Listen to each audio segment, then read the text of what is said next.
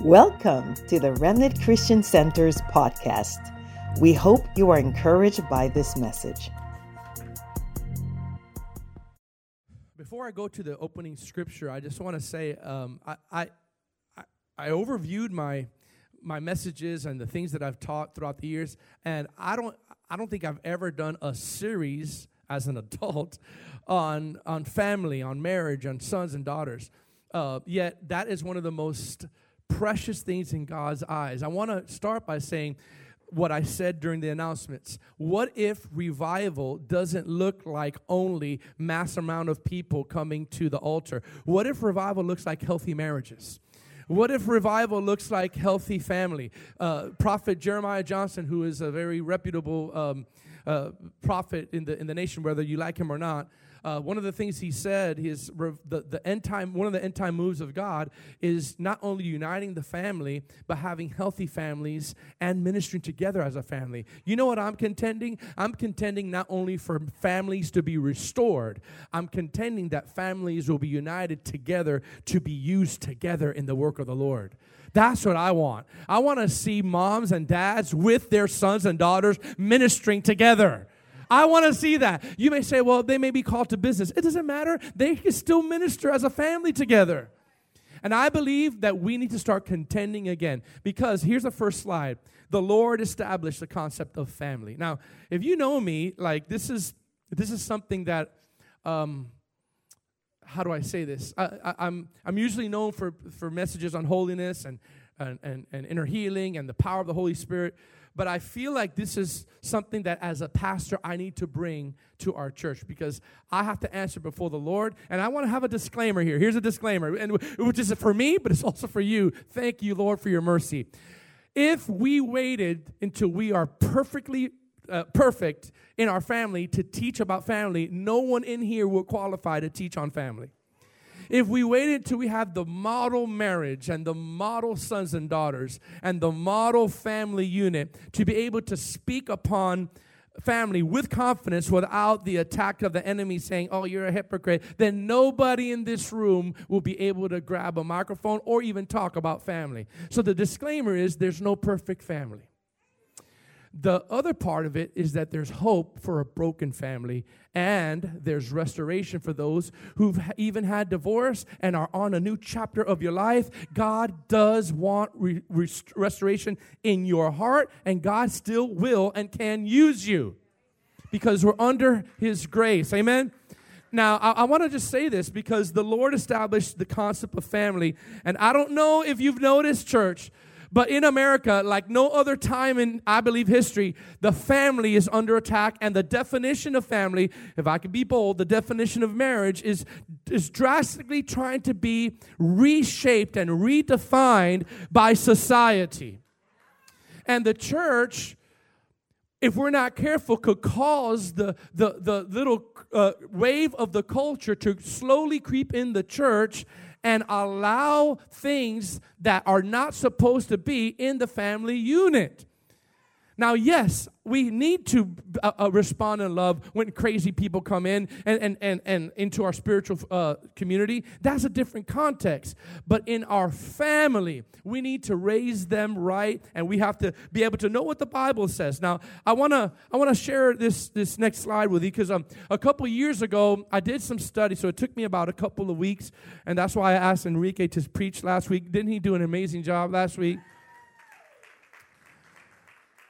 Enrique preached it against the spirit of religion. Whew, that was awesome. And when he turned to Matthew 23, I was like, okay, here it goes. Woe to you, scribes and Pharisees. I'm like, hypocrites. I'm like, oh, hey.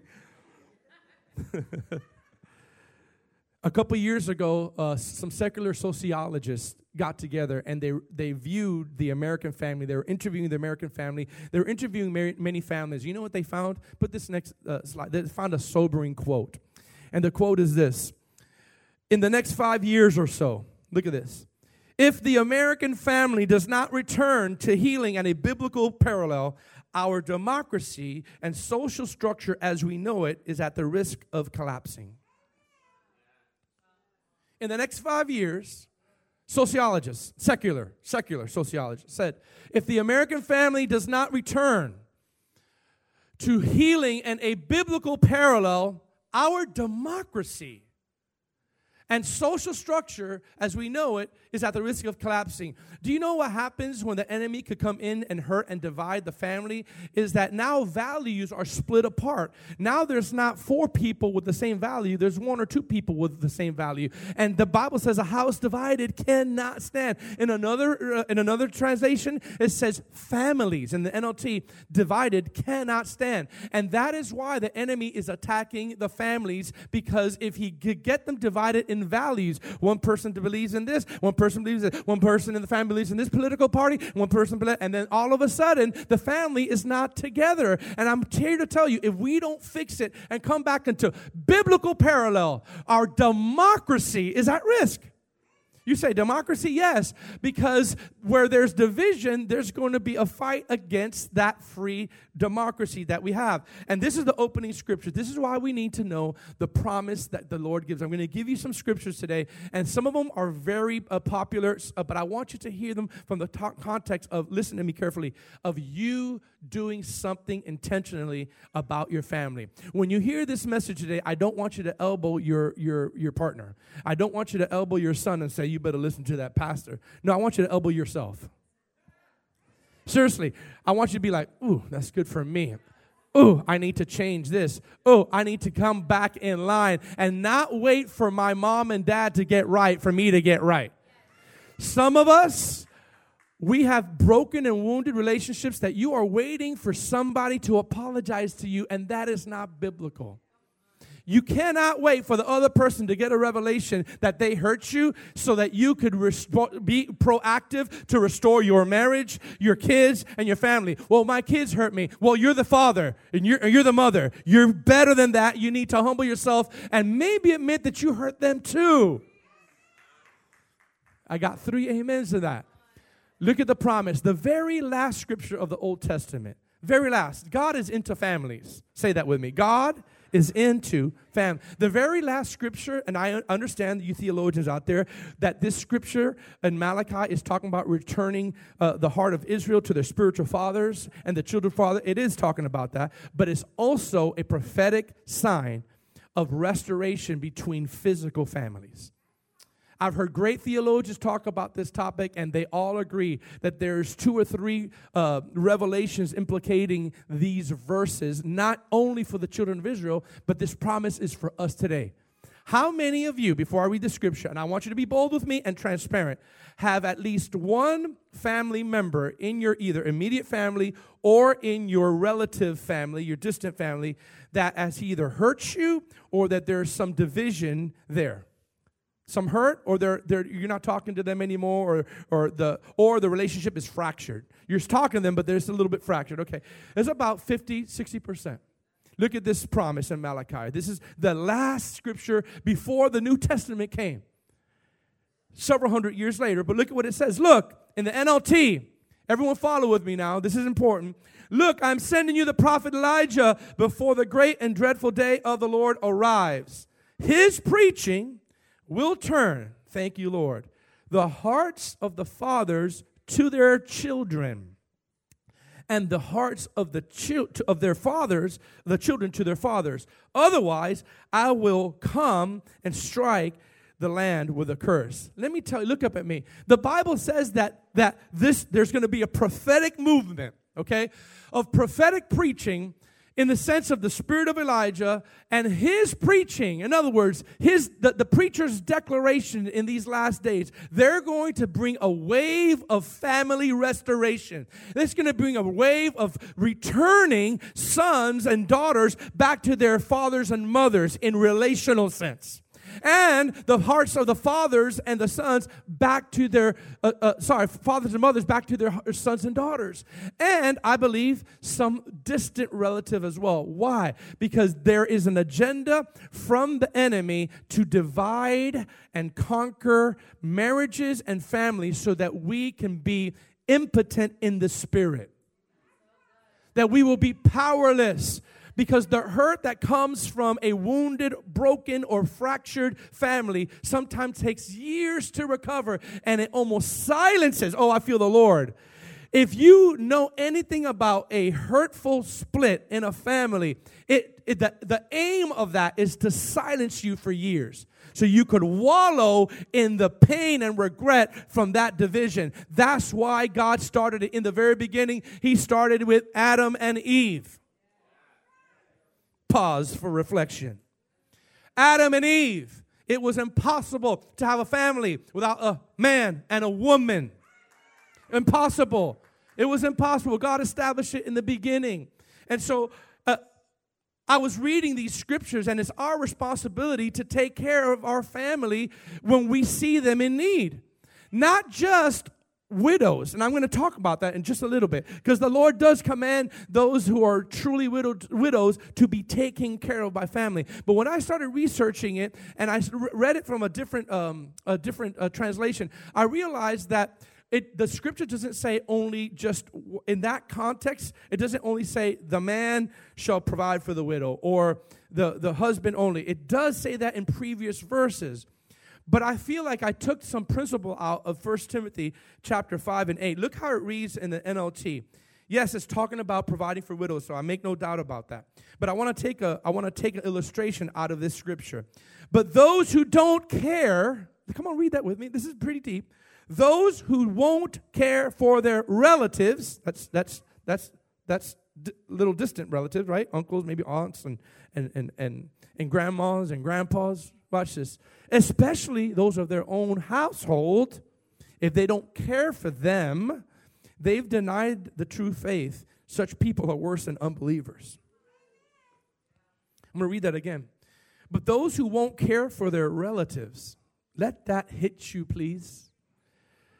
Especially those of their own household. If you don't care, if you don't show care, all right, which we're going to define a little bit later, of your own household, you've denied the true faith. Such people are worse than unbelievers. You know what the Lord spoke to me?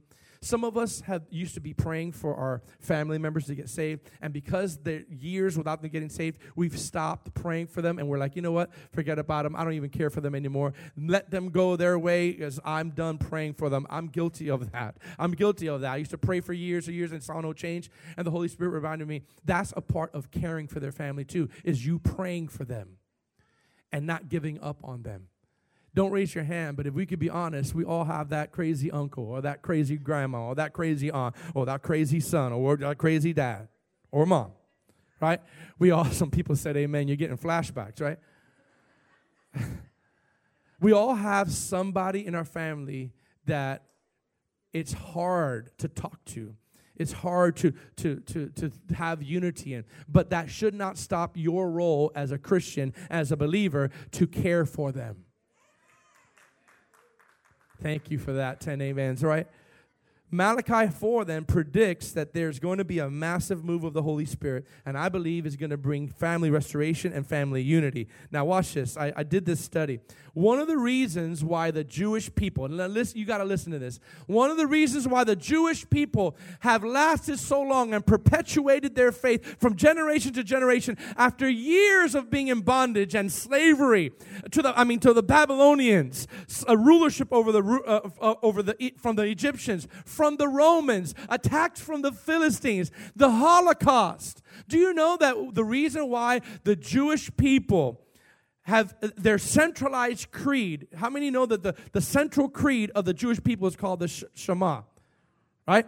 And that is found in Deuteronomy 6, and we quote it all the time, but I started studying it. The central creed of the Jewish faith, of the Jewish people, the reason why they have lasted the test of all the thousands of years of horrific treatment. Have you guys read the Bible lately? The Jewish people have suffered greatly. Why is it that the Jewish people still have family dynamics and the scriptures in place, and after thousands of years of the enemy trying to eliminate them, yet the American family, they can't even have a biblical time together for the first 5 years of their existence sometimes? I'll tell you why. It's because the Jewish creed, the Shema, actually says something that is very deep and gives us instructions of what we're supposed to do in our family. And I'm going to say this before I read it. Let this hit you like it hit me. Because every now and then, we need to have an ouch moment. All right? We need to have an ouch moment on, am I doing this with my family? What I'm about to tell you, If you do this, this is what the Jewish people have done for centuries to be able to perpetuate their faith and not extinguish their faith. Look at what, this is the Jewish creed, the Shema, is in Deuteronomy 6. Most of you know this, that know Scripture. Verse 4 through 7, I want you to see, this is the number one creed of faith for the Jewish people. And look at what the Bible says they have to do in order to sustain their family unity. Watch this. Hear, O Israel, the Lord our God, the Lord is one. You shall love the Lord your God with all your heart, with all your soul, with all your mind and your strength. Look at me real quick. Look at me. We all know that part. We stop at that. But they don't do that. They actually memorize this whole Scripture. And watch what it says next. You shall love the Lord God with all your heart. Listen. With all your soul, with all your strength. Look at the next verse. And these words which I command you today shall be in your heart. Are you ready for this? And you shall teach them to your children. And you shall talk of them when you sit in your house. Oh, wait a minute. It's not just, I love you, Lord, with all my heart and strength. The Lord says, this is the Jewish creed. This is the Shema. I will love the Lord, your God, my God, with all, and they actually repeat it together. With all your mind, my mind, strength, and soul, right? Then the Bible says, the Lord says, you will teach them it to your children. Watch this. And when you come home, I'm modernizing it, from a hard day's work, and you sit down in the house, talk about these things. That means when they come back, come here, kids. Come here. Oh, long day at work. Ready? We shall love the Lord our God. And they all start praying with all our heart, with all our soul, mind, and strength. And they continue with the declaration of their creed. You know why? Because they passing it down. I'm going to give you a hint. You know why the Jewish people have stood the test of time? Because the Jewish community knew that the mothers and fathers and grandmas and aunts and uncles needed to rally behind the next generation and pass down what they have learned to the next generation, so much so that they do it every day in their house. Let that convict us. Do you talk about the Scriptures to your children, or do they just see you on Sunday morning raising up your hand? Do you raise your hand in private? Do you open the Scriptures in private? Do you study in private? I love that.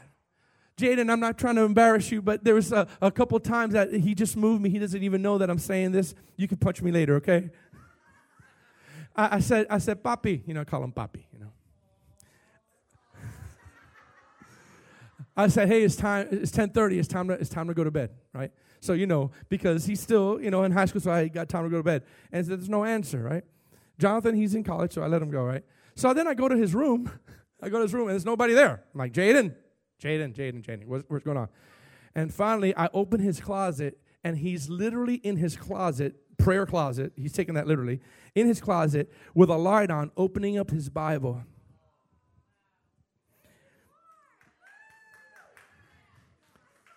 And a light on, and he's like, just 5 more minutes, I'm almost done. And he's reading the Scriptures. I'm proud of him for that. Because I didn't tell him to do that. You know how he picked it up? Because he has his own relationship with Jesus. And he's not, amen.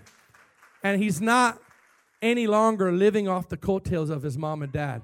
Let me tell you something, moms and dads. You got to get to a place where you challenge your children to have their own relationship with God. And you know that scripture? that I read right now, and that the Lord told the Jewish people to sit and talk to their home? You could ask them, what do I do every night before we go to bed? I pray the same prayer over him. He comes in, and I lay hands on him, and I say, you shall love the Lord your God with all. Isn't that right?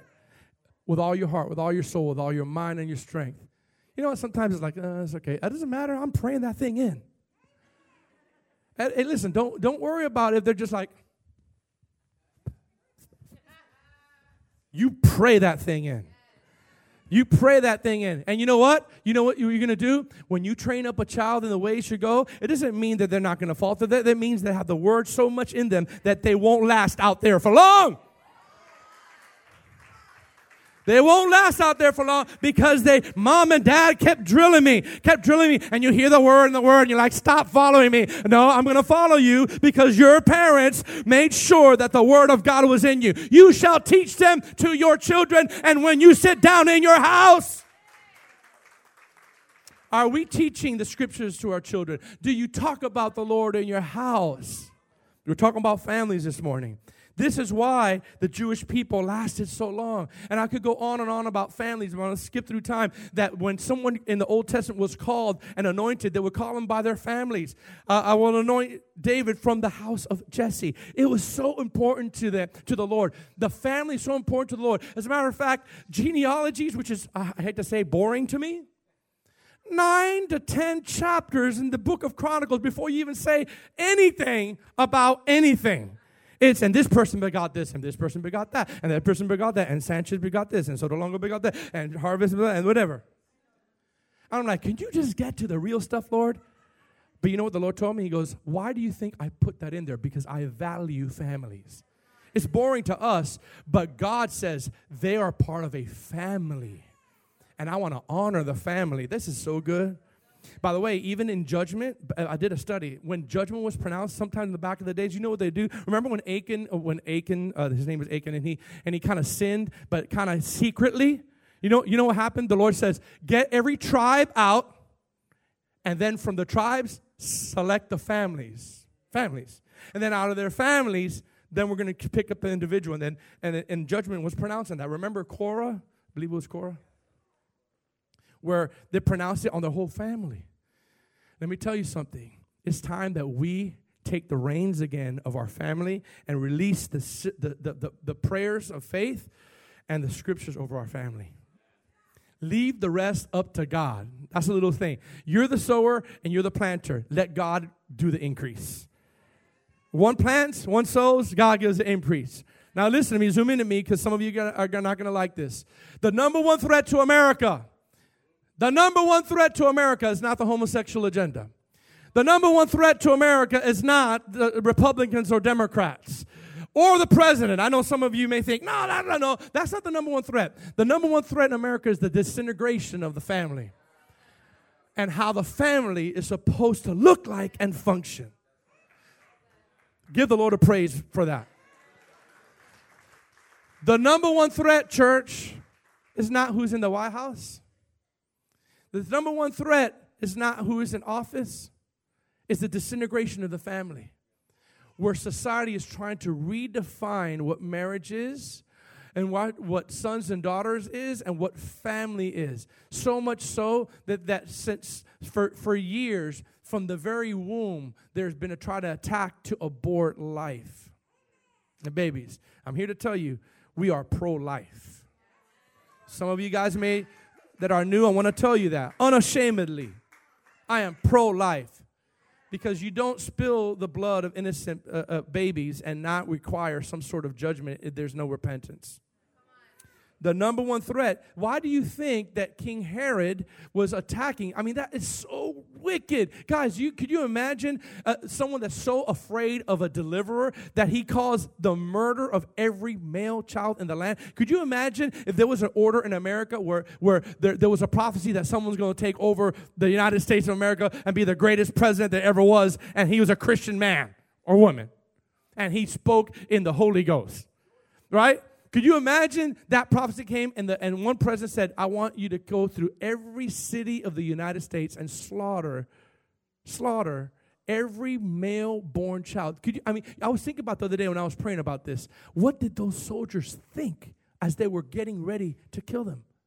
Well, did they have a conscience? They must have been like, this is crazy. Are you kidding me? And they went about doing it.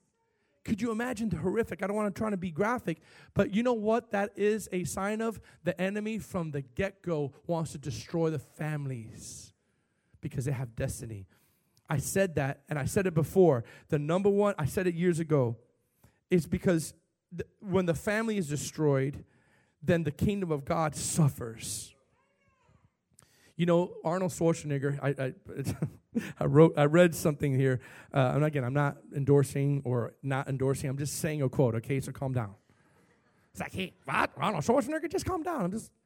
He said something 20 years ago when I'm studying about the family. I'm reading different quotes that pop up about families, and I'm just reading a lot of material. And about 20 years ago, he said something deep. Other than, I'll be back, He said, and I quote, America is on the verge. America is on the verge of social anarchy because the family, this is what he said, is no longer the dominant feature of the American culture. I'm going to say that again. America is on the verge of social anarchy because the family is no longer the dominant feature of the American culture. Without raising your hands, because I don't want to embarrass you, if you have been a victim of a split in a family, you realize how horrific that season is. You're swirling with identity issues. Am I good enough? I am not good. I'm horrible, and all your identity is attacked because of the family. And maybe now you're just holding it together, and you're not telling anybody, and you're silently being fractured.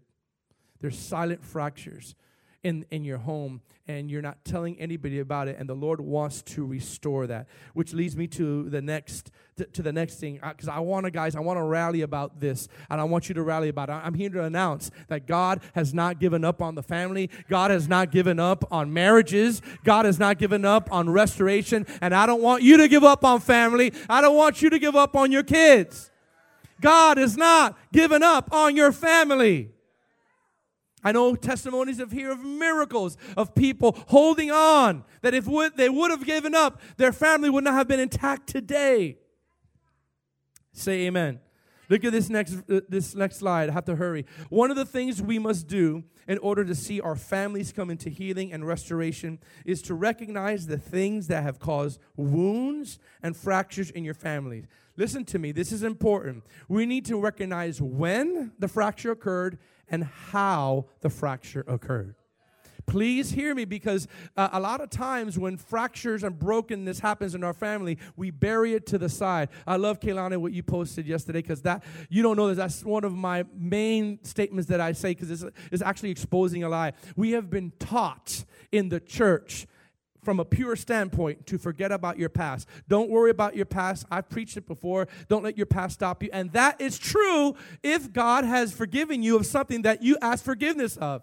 But it's what God doesn't want you to forget is the painful experience of your past that you have been so wounded by that your mind convinces you it just bury it. It never happened. Just don't talk about it. But if you don't talk about it, God will never be able to open up that area to heal you. So you have to sometimes remember your past that you force yourself to forget so that you could go deep into your childhood and God could reach way back and heal those things. We don't like that kind of preaching, because I'm not talking about condemnation. I'm talking about making you remember those things even though it's painful so that you can eventually get healing. I've been going through therapy now, and sometimes I'm excruciating. You know why? Because some of the therapy, they warned me. They said, if we do this therapy on you, more blood flow is going to come. I go, okay, great, that's what I need. They said, but be careful, because it's going to reawaken dead nerves, and that process is painful. And boy, when I get out of there, I'm like, oh. But you know what I say to myself? You're coming alive. You're awakening out of the dead. Recognize when. Everybody say when. And how. Everybody say how. I want to challenge you to recognize the when some family dynamic has gone astray recently or in the past. When. And I'm going to ask you to recognize how it happened. And then the third thing I'm going to say is this. When the Lord reveals the when and the how, God asks the Holy Spirit how you can be an instrument to be the answer of healing or the instrument of healing in that. You say, well, it's not up to me. Yes, it is up to you. I'm going to tell you this in this series. You know, the Bible says, as much as it concerning you, seek peace with all people. As much as concerning you in the book of Romans. But here's our role. Everybody say our role. We all have a role that we need to play, that we need to apply in our families. Are you ready? Here's the role. In 2 Corinthians chapter 5, verse 17. This is not just for preachers only. This is for you and I. Everybody say, this is for me. What I'm about to tell you something that some preachers don't tell you. I'm about to give you one of your main calling and one of your main ministry definitions. Right? Are you ready? You're like, well, but I have my own calling. Yeah, you're right. But I'm going to give you something that everyone here has the duty to do. Verse 17 and 19. We all know this by heart. Look at this. Therefore, if anyone is in Christ, he's a new creation. Old things have passed away. Behold, all things have become new. Now, all things are of God, who has reconciled us to himself through Jesus Christ, amen, and has given us, everybody say us, the ministry of reconciliation. Oh, man. It didn't just say preachers. He's given us the ministry of reconciliation. That is, that God was in Christ reconciling the world to himself, not imputing their trespasses to them, and has committed to us the word of reconciliation. Now, yes, that means we are being used to reconcile people back to God. But it also means that same spirit that lives in us is called the spirit of restoration, has the ability to restore broken and fractured relationships. But you have to be willing to open up your mouth and to seek it out. Here's a little tip for you. I see this all the time in counseling sessions. Don't do this. This is a sign of it's all their fault. It's all their fault. And I recognize that there's real hurt. But I'm here to tell you, the definition of reconciliation, watch this now. This is going to be, I'm getting somewhere. In the Greek, look that up. In the Greek, that word reconciliation means this: to return to delightful favor. It's going to be on your screen. The word reconciliation in the Greek means to return to delightful favor with one another. When one ceases to be angry with one another, that's the word reconciliation. Think about it. To have delightful favor with one another, to cease to be angry with one another, or cease to be offended with one another. Cease to be offended with another. That's what the word reconciliation means. He's given us the ministry of this, right? So remember this definition, right? Because I looked up in the Strong Concordance, how many, Stephen, you probably use this, good old-fashioned concordances. I used to have before technology, I used to have 3 books in front of me. I used to have my Bible in front of me, a Strong's Concordance that was like super thick, and then like a topical dictionary, Bible dictionary. And I would just like search and search and search, and I still do that from time to time through apps. And so the Strong's Concordance definition for reconciliation is atonement. Now think about this. Wow. Atonement. One of the words for reconciliation is the word atonement. And I'm going to read the definition of atonement, and then we're going to come up with a combined definition of the word reconciliation based on the Greek and based on the definition of atonement. Watch this. This is deep. The word atonement literally means to repair or heal an offense or hurt between people. A tear, or to heal a tear or an offense or hurt between people, right? So then I'm gonna look down because I can't memorize this, okay? So then the definition of reconciliation for you and I, for our families, in the context of family, with Greek word definition and the word atonement is this, quote, God has given us the ministry of repairing and healing any circumstance of offense, hurt, and injury between people. He's given us that ministry. He's given us the ministry to help cease being angry and offended with one another so we can be restored to favor with one another. That's a mouthful. But what that means is God has given you that ability through the Holy Spirit to repair. I'll have an announcement to make. You may be broken, but inside of you, you are a repairer. You have the ability to repair because He has given you the ministry of reconciliation, which is the ability to repair. It's the ability to repair. I'm here to say, I'm going to be transparent. Won't mention any names. But in 2018, I had some really bad, not just family, but spiritual family hurts. That there was tears, there was offense, there was leaving, there was separation. You fast forward 5 years later, and I have been intentional. Most of the time, it was me going after. Some of the times, it was others going after me. So I will admit that. But I could honestly, lovingly say with a pure heart that all those relationships have been restored. I'm telling you, all of them, not some, all. Some of you that may know closely may know who. It's all, and it's beautiful. You know why? Because when reconciliation came, you have two choices. You could humble yourself. You could humble yourself and talk about your issues, even if they hurt you, or you could close yourself off and say, I'm not talking to them because they hurt me, and they always hurt me. there is a repair. You don't have to be best friends with them now, okay? But you do have the ministry of reconciliation. Now, I'm going to go quickly. What are some causes that lead to a fracture or wounded family dynamic? All right, I'm going to pop them off kind of quickly. What are some of the causes that leads to a fractured? The first one is divorce and separation. The church doesn't like to talk about that, but I'm not bringing condemnation on anybody. Please hear my heart. But you have to admit that that does bring hurt. There's a brand new start. God gives you grace. God forgives you. But what brings wounds to the family, please hear me, zoom in. I'm only saying this by the fear of the Lord. And those of you who say that I'm apologizing, I'm not apologizing now, okay? What I am saying is I'm about to say something that I know is going to cut deep, but I promise you I'm saying it in love. Like Enrique was quoting Matthew 23, and he was smiling while he was saying, you hypocrites, right? I'm going to tell you in love that divorce and separation doesn't only tear apart the marriage. It doesn't only tear apart a covenant. It tears apart children, and it tears apart adult children. Not just little children. Some of you are dysfunctional, not even knowing it, with your spouse and family because you've been torn apart when you were little by divorce, separation. And you know what? This may sound old-fashioned to you, but Janice, she came from a generational, almost generational bondage of divorce. And thank God I didn't. But she was scared and petrified of marriage because she was afraid that the same thing that happened to her parents and her grandparents and her grandparents were going to happen to her. Well, the reason why I say old-fashioned, because it's biblical. We went to an encounter one time, and we broke those generational curses off of our life.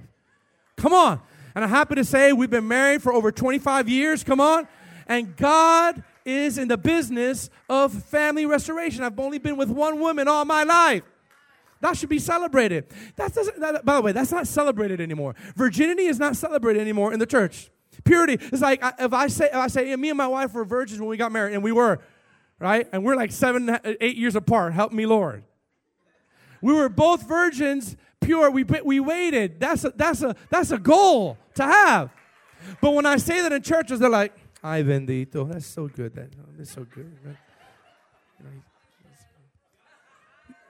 Because no one's doing it anymore. That's why it's not celebrated.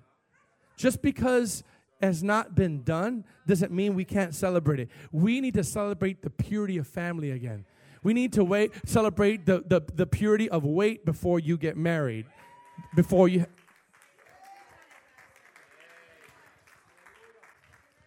Because if you lust someone and not love them into marriage, you're going to divorce right away. A lot of people lust their way into marriage, and they say this. Hear me now. This is not in my notes. This is the Holy Ghost right now, okay? Listen to me. I used to make a mistake when I was a youth pastor, and I admit that the mistake when I did because I had some knuckleheads in my youth group. So I would say to them, hey, and that was wrong counsel. Look, if you just can't stop having sex, go ahead and get married with them. And then I realized God rebuked me and says, don't say that anymore. Because you're lusting your way into a covenant relationship, and then once you got it, you don't love them, and you're out 2 years later. So my counsel changed, and they said, well, we just can't stop having sex, so we got as well marry. I said, no, you're not. Don't you use that to get married just to fulfill your lustful ways? Because if you don't love them, it's only going to last for a couple of months, a couple of years. You better not be falling in love with a body. You better not be falling in love with a face. Better not be falling in love with a talent or a gifting or money. I was going to say something else. Don't be some gold diggers.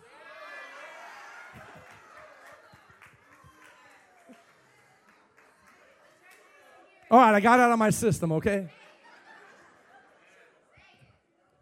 The reason why divorce is rampant is because we don't know the foundation for marriage. Don't fall in love with the first person that's cute, that gives you attention. I'm talking about grown-up people too. I'm not talking about just youth. I'm talking about grown-ups. It hurts the family when you rush in and do that. Again, not condemning anyone who's been going through some stuff. Please, no. I'm only telling you that if you want to avoid severe hurt, tear. It hurts. Thank God I never got divorced, but those people who have known to have, it's been excruciating for them. And the enemy wants to do that. So that's a sign. Come on, say amen. Are you getting something? For a fracture in the family. A second sign for a fracture in the family is undealt with sin against God and against your family. Some of you, the reason why there's a fracture in your family because there's some undealt sin in your family. And maybe that's something that you're keeping private right now, but it's affecting your family. Can I get deep and raw? Can you guys allow me? If you don't get help for some addictions that you have, you're going to silently destroy your family. If you're addicted to certain things privately, it's going to affect. That's sin against God and sin against your spouse and your family. Do you know that the Lord told me something and like years ago, and I was like, oh my God. Jesus said, for their sake, I consecrate myself. What? He's like, I'm not only consecrating myself because I love the Father. He's like, for their sake, I need to be pure so they could be pure. Some of us are preaching purity, but we're not practicing purity in our family. Deal with the addictions and the sins so that it will no longer wound your family anymore. If you're addicted to certain things like pornography, I guarantee you're not going to look at your spouse the same way. Serious. If you're addicted to anger, if there's anger problems, you're not going to see your children the way that God wants them to see them. If you are bound with bitterness and unforgiveness, guess what? You're going to be cranky all the time. All the time. And I was going to wait till like week 3 to say this, but I'm just going to say it now because I feel the Holy Spirit saying it. Marriage was not intended to make you happy. It was intended to make you holy.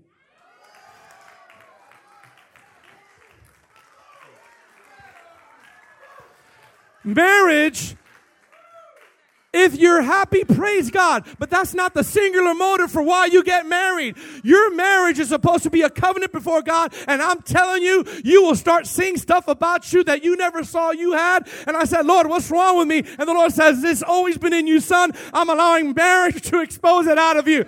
Marriage is not meant to make you happy. It's meant to make you holy. Do you know that the Bible says that if we are not praying right and we don't treat our wives right, husbands, you know what the Bible says in 1 Peter? That our prayers will be affected. He says you're praying. He goes, you better be careful to treat your wife right lest your prayers be affected. What? Don't tell me. See, that's the reason why we get quickly divorced, because we're looking for marriage to make us happy. That's a dessert, but it shouldn't be the foundation. It should be love. It should be the voice of the Lord. And I'm telling you, anybody, married folks, can you say amen to that? It will make you holy, my brother. Help me, Lord. I wish I had a little hanky right now.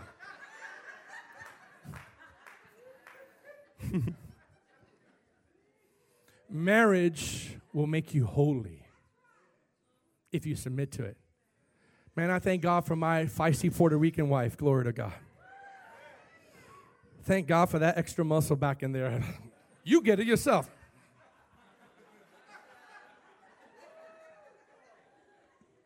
And God's like, I saw that. I'm like, okay. I've become a holy man. I'm serious. Because the Lord has used marriage to strip some things out of me. And if I could be honest, to expose a lot of weak areas in my life. But guess what? Let marriage do that. But the other side of the coin is people who are married, when the other person is going through that thing with you, don't kick them while they're on the ground. See, I told you, well, you shouldn't have done that. I'm apologizing. Come on, man, I'm getting real here. Some of you, you need to understand, if someone's doing something wrong and they apologize to you, don't kick them while they're apologizing. I told you to do it. See, I apologized to you 3 times. Let me just, okay, the third one. The third sign, I'm almost done. Are you enjoying this? The third sign of a fractured family unit is family neglect. Hear me now. Neglecting our biblical role to meeting the needs of our family. Hear me now. Zoom in. You could be in your family and not be present in your family. You may not have a divorce, but you may not be present. Oh, come on, somebody. Come on, somebody. Just because you are not divorced and may there not be any drama in your household, if all you do is come in and do whatever you do and never spend time with people. Like me and my wife, we're not perfect, but we have a practice of going out on dates to refuel our relationship. Yesterday we went to Carrabba's, glory to God. But you know what? It was no special occasion. And she texted me, she goes, do you want to go on a date today? I go, yes. Man, when my wife said, you want to go on a date? I'm like, and we went on a date. And times where I try to spend time with my sons, even through my affliction. It's time. You have to spend time. And watch, you know what me and my wife and my kids do? And this is when I still do this, praise God. This is a practice and a discipline that we do. And this is sometimes a curse word for some people. Are you ready? Are you ready? We eat dinner together at the table.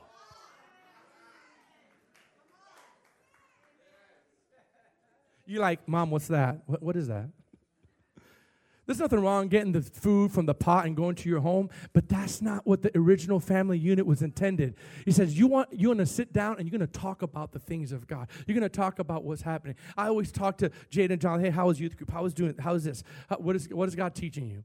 Because we need to be returned to being, listen, now husbands, please hear me now. Be the priest of the home. Dictate the culture of your home, not just by what they watch on television, but by talking about the things of God with your family. What do I mean by neglect? I want the worship team to get up here, please. Thank you, Lord. I'm going to use practical stuff. What I mean by neglect, okay? Listen to me. Neglect is a silent killer. Ladies, I'm going to talk to you for a second. What would you do if you never talk to your friends, or you never talk to your husband, you never talk to your kids, and you only talk to them for 2 hours, like when you go to church? That's when you talk to them, right? Well, we do that sometimes with the Lord, right? And sometimes, and I'm not saying ladies only do this, one of the ways that I have studied and heard and seen through many years of counseling is one of the things that people do to silently get back at their spouse is they give them the silent treatment. I understand you feel justified in doing that, but let me tell you that that's going to break your marriage eventually. Healing comes through opening up. The book of James, confess your faults one to another that you may be what? Healed. If you're mad at your spouse or your son, the worst thing you could do is this. What's wrong? You know what's wrong.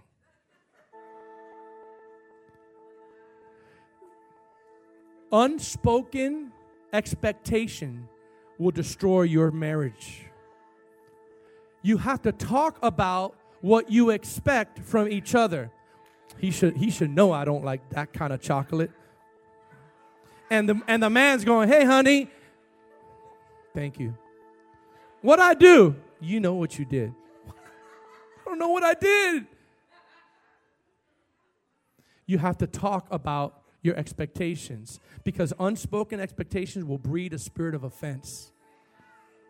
It will breed a spirit of offense. Matthew chapter 24 says something powerful, which I'm going to get to that in a second about offense. But what do I mean by neglect? Make time for, watch this, simple things. Ready, guys? Eating dinner together. I'm just going to give you some pastoral tips. You don't have to do what I do, right?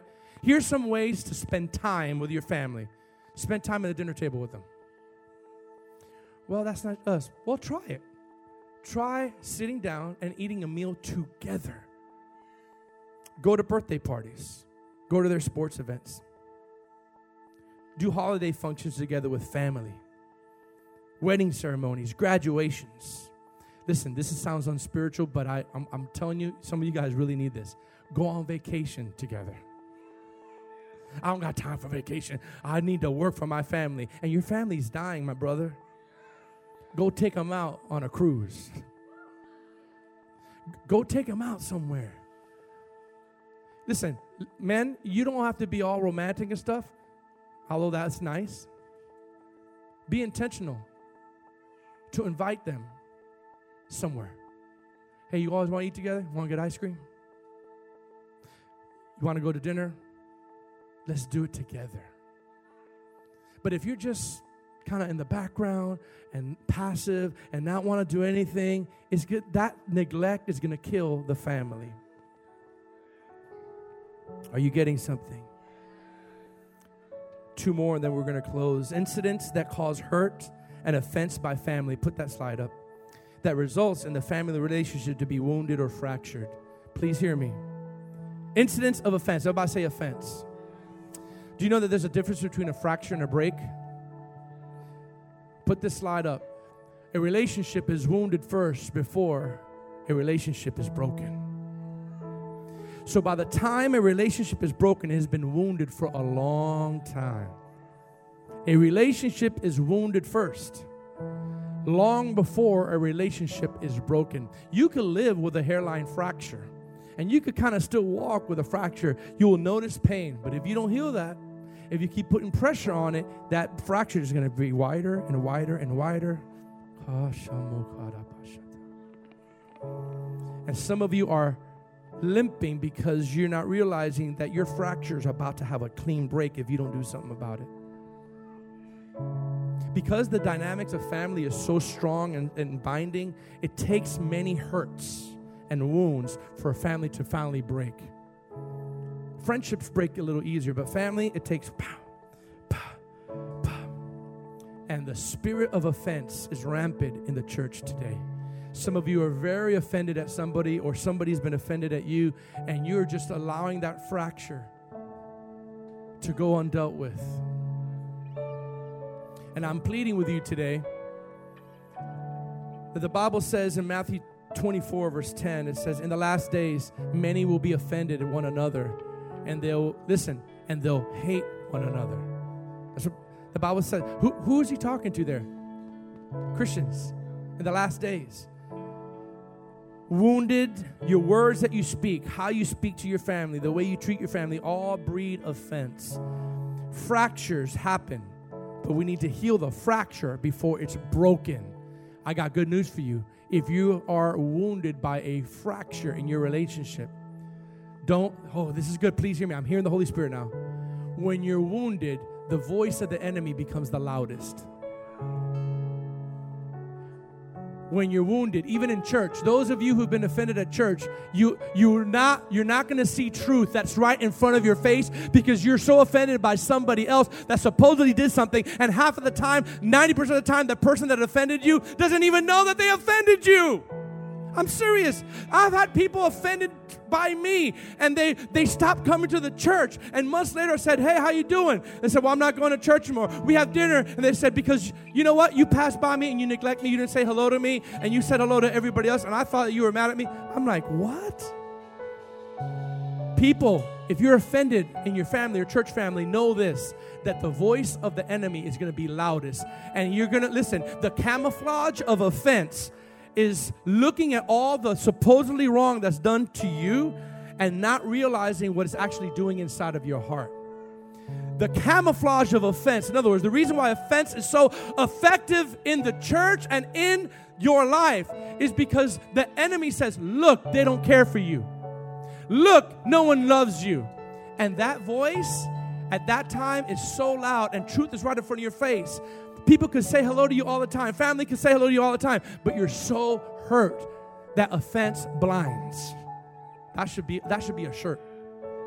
Offense blinds you from seeing the truth that's right in front of your face. I love you. I love you. I love you. I care for you. What's wrong with you? I'm reaching out to you. Nobody loves me. No one cares for me because no one said hello to me. Now I'm offended. I'm talking about myself. I'm not talking about anybody in particular here. They've done that to me.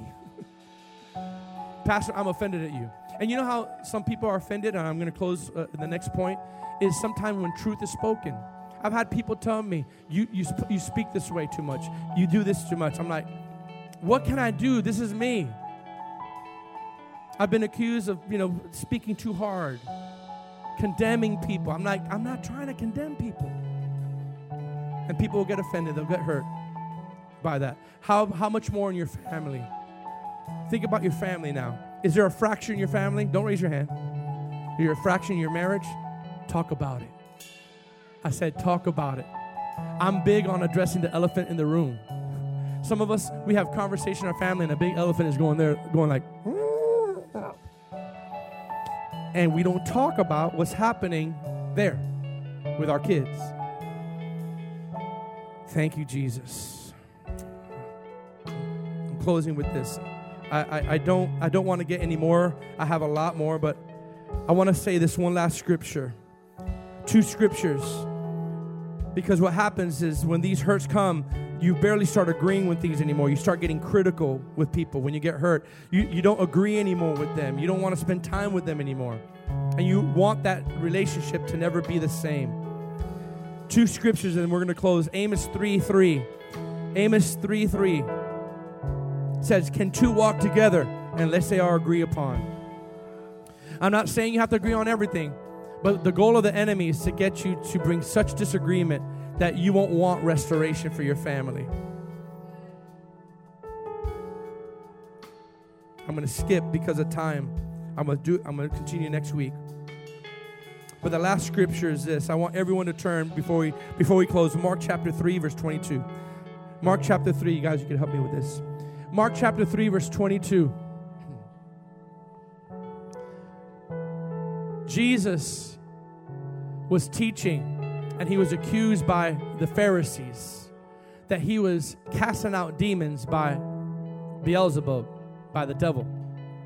Now we'll look how this speaks and reads in the NLT, because the NLT to me gives me a more powerful definition of the power of family. How many want to restore your marriages?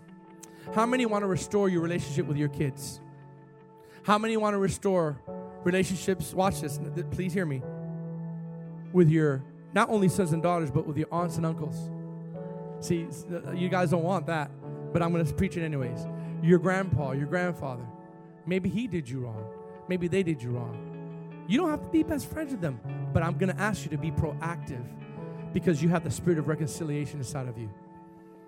Look what Jesus said about division. There's no power in families when families are divided. The enemy strips away power that you have even against him at times when you are divided in a family. Jesus said this. The teachers of religious law who had arrived from Jerusalem said, Jesus is possessed by Satan. The prince of demons. That's where he gets the power to cast out demons. Now, this is a golden principle that should be passed on through the ages. Look at the next verse. Jesus called them over and responded with an illustration. How can Satan cast out Satan? Jesus was gangster sometimes. You think Satan's going to say, in the name of Satan, come out, Satan. Now watch this. Watch what he says. Are you ready for this? A kingdom divided by civil war will collapse. Watch this. Look at this. Similarly, everybody say this. A family. Everybody say family. Splintered. That's fracture. A family splintered by feuding will fall apart. Say that again. A family that is splintered by feuding will fall apart. And therefore, you will strip your authority in that season of your life. Similarly, keep going to the last verse.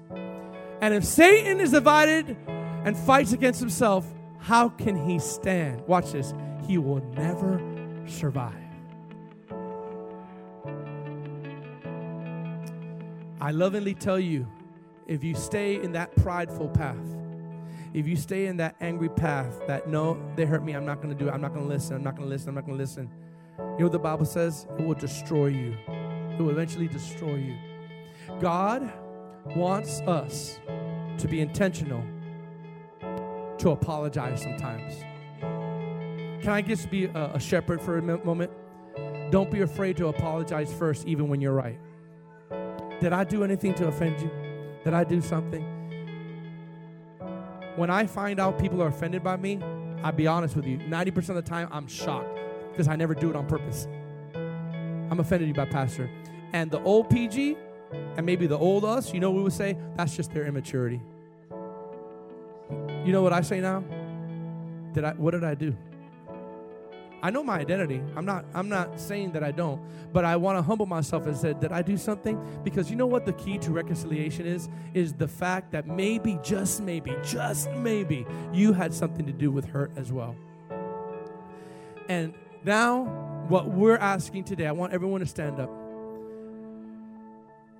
I know there's some people getting touched by the Holy Spirit now while I'm preaching. I know the Holy Spirit is doing some things, maybe making you a little uncomfortable. But the reason why is because it's time to unite again. I want to tell you one big story, then we're going to pray. I feel led to do something different today when we pray for families. Did you hear the word of the Lord today? Listen to me, please. There was one time in the Old Testament, I can't find of a greater time, a more powerful time in the Old Testament, where God had to disrupt unrighteous unity because they were unified so much that God says, if they continue in this unity, their unrighteous unity, the Tower of Babel, they were so unified that the Bible says, watch this, are you ready for this? It's not me. Nothing will be impossible for them. That's what the Bible says. They were so unified in an unrighteous way that the Lord says, I got to break this up. Because if not, they're going to bring that unrighteous unity will be like a gangrene in the nation of Israel. So he divided them, and you know the story. That's where all the languages came. Well, how much more if family unity happens? How much more, listen, if righteous unity happens? What would happen if we contend? What would happen if all of us would take the Jewish creed like the Jewish people do it and sit down and talk about how much we love the Lord every day when we sit in our house? What if we have a vision to pass down biblical principles to the next generation? What if we were intentional about getting on the phone and saying, Aunt, Mom, brother, sister, hey, listen, I know it's been years, but you know what? I just want to let you know, if I did anything to hurt you, please forgive me. And seek to reconcile relationships, but leave the rest to God. If they don't want to reconcile, that's on them. But you do have a ministry of reconciliation. God has put it inside of you. Some of you need to forgive yourself. Some of you need to forgive your parents. And some kids, you need to say, you know what? I didn't like the way that I grew up, or I got a divorce and it got me really mad and rebellious. Well, God is speaking to you today. He's speaking to you today to come back home. He's speaking to you today that there's another chance. He's speaking to you today that even if like Keela, yes, that grew up in a single parent home, her profession is going to be marriage counseling. Don't disqualify your ability to restore broken relationships just because you came out of a broken relationship. As a matter of fact, those that are gone through broken relationships have more qualifications and more oil on them because of the crushing process that it took. And that crushing of the oil and that crushing of the grapes produced a gush of oil to say, I've been through it. And now I know the hurt and the devastation of this, and I'm going to help people get out of it. Come on, lift up your hands to the Lord. Lift up your hands to the Lord, and we're going to worship, and then we're going to do something just very specific in families today. Come on, lift up your hands right now. Come on, say, Lord, speak to me. Come on, say, Lord, speak to me. Not just my spouse, not just my children. Come on, speak to me. Come on, everyone say, Lord, speak to me. What's my responsibility? Come on, I have. Everybody say this, I have the spirit of reconciliation inside of me, which is the ability to heal fractured and broken relationships. I have the power by the person of the Holy Spirit to reconcile a broken relationship. So today, speak to me to see what my involvement is. Speak to me to see how I can be proactive. Come on, lift up your hands right now.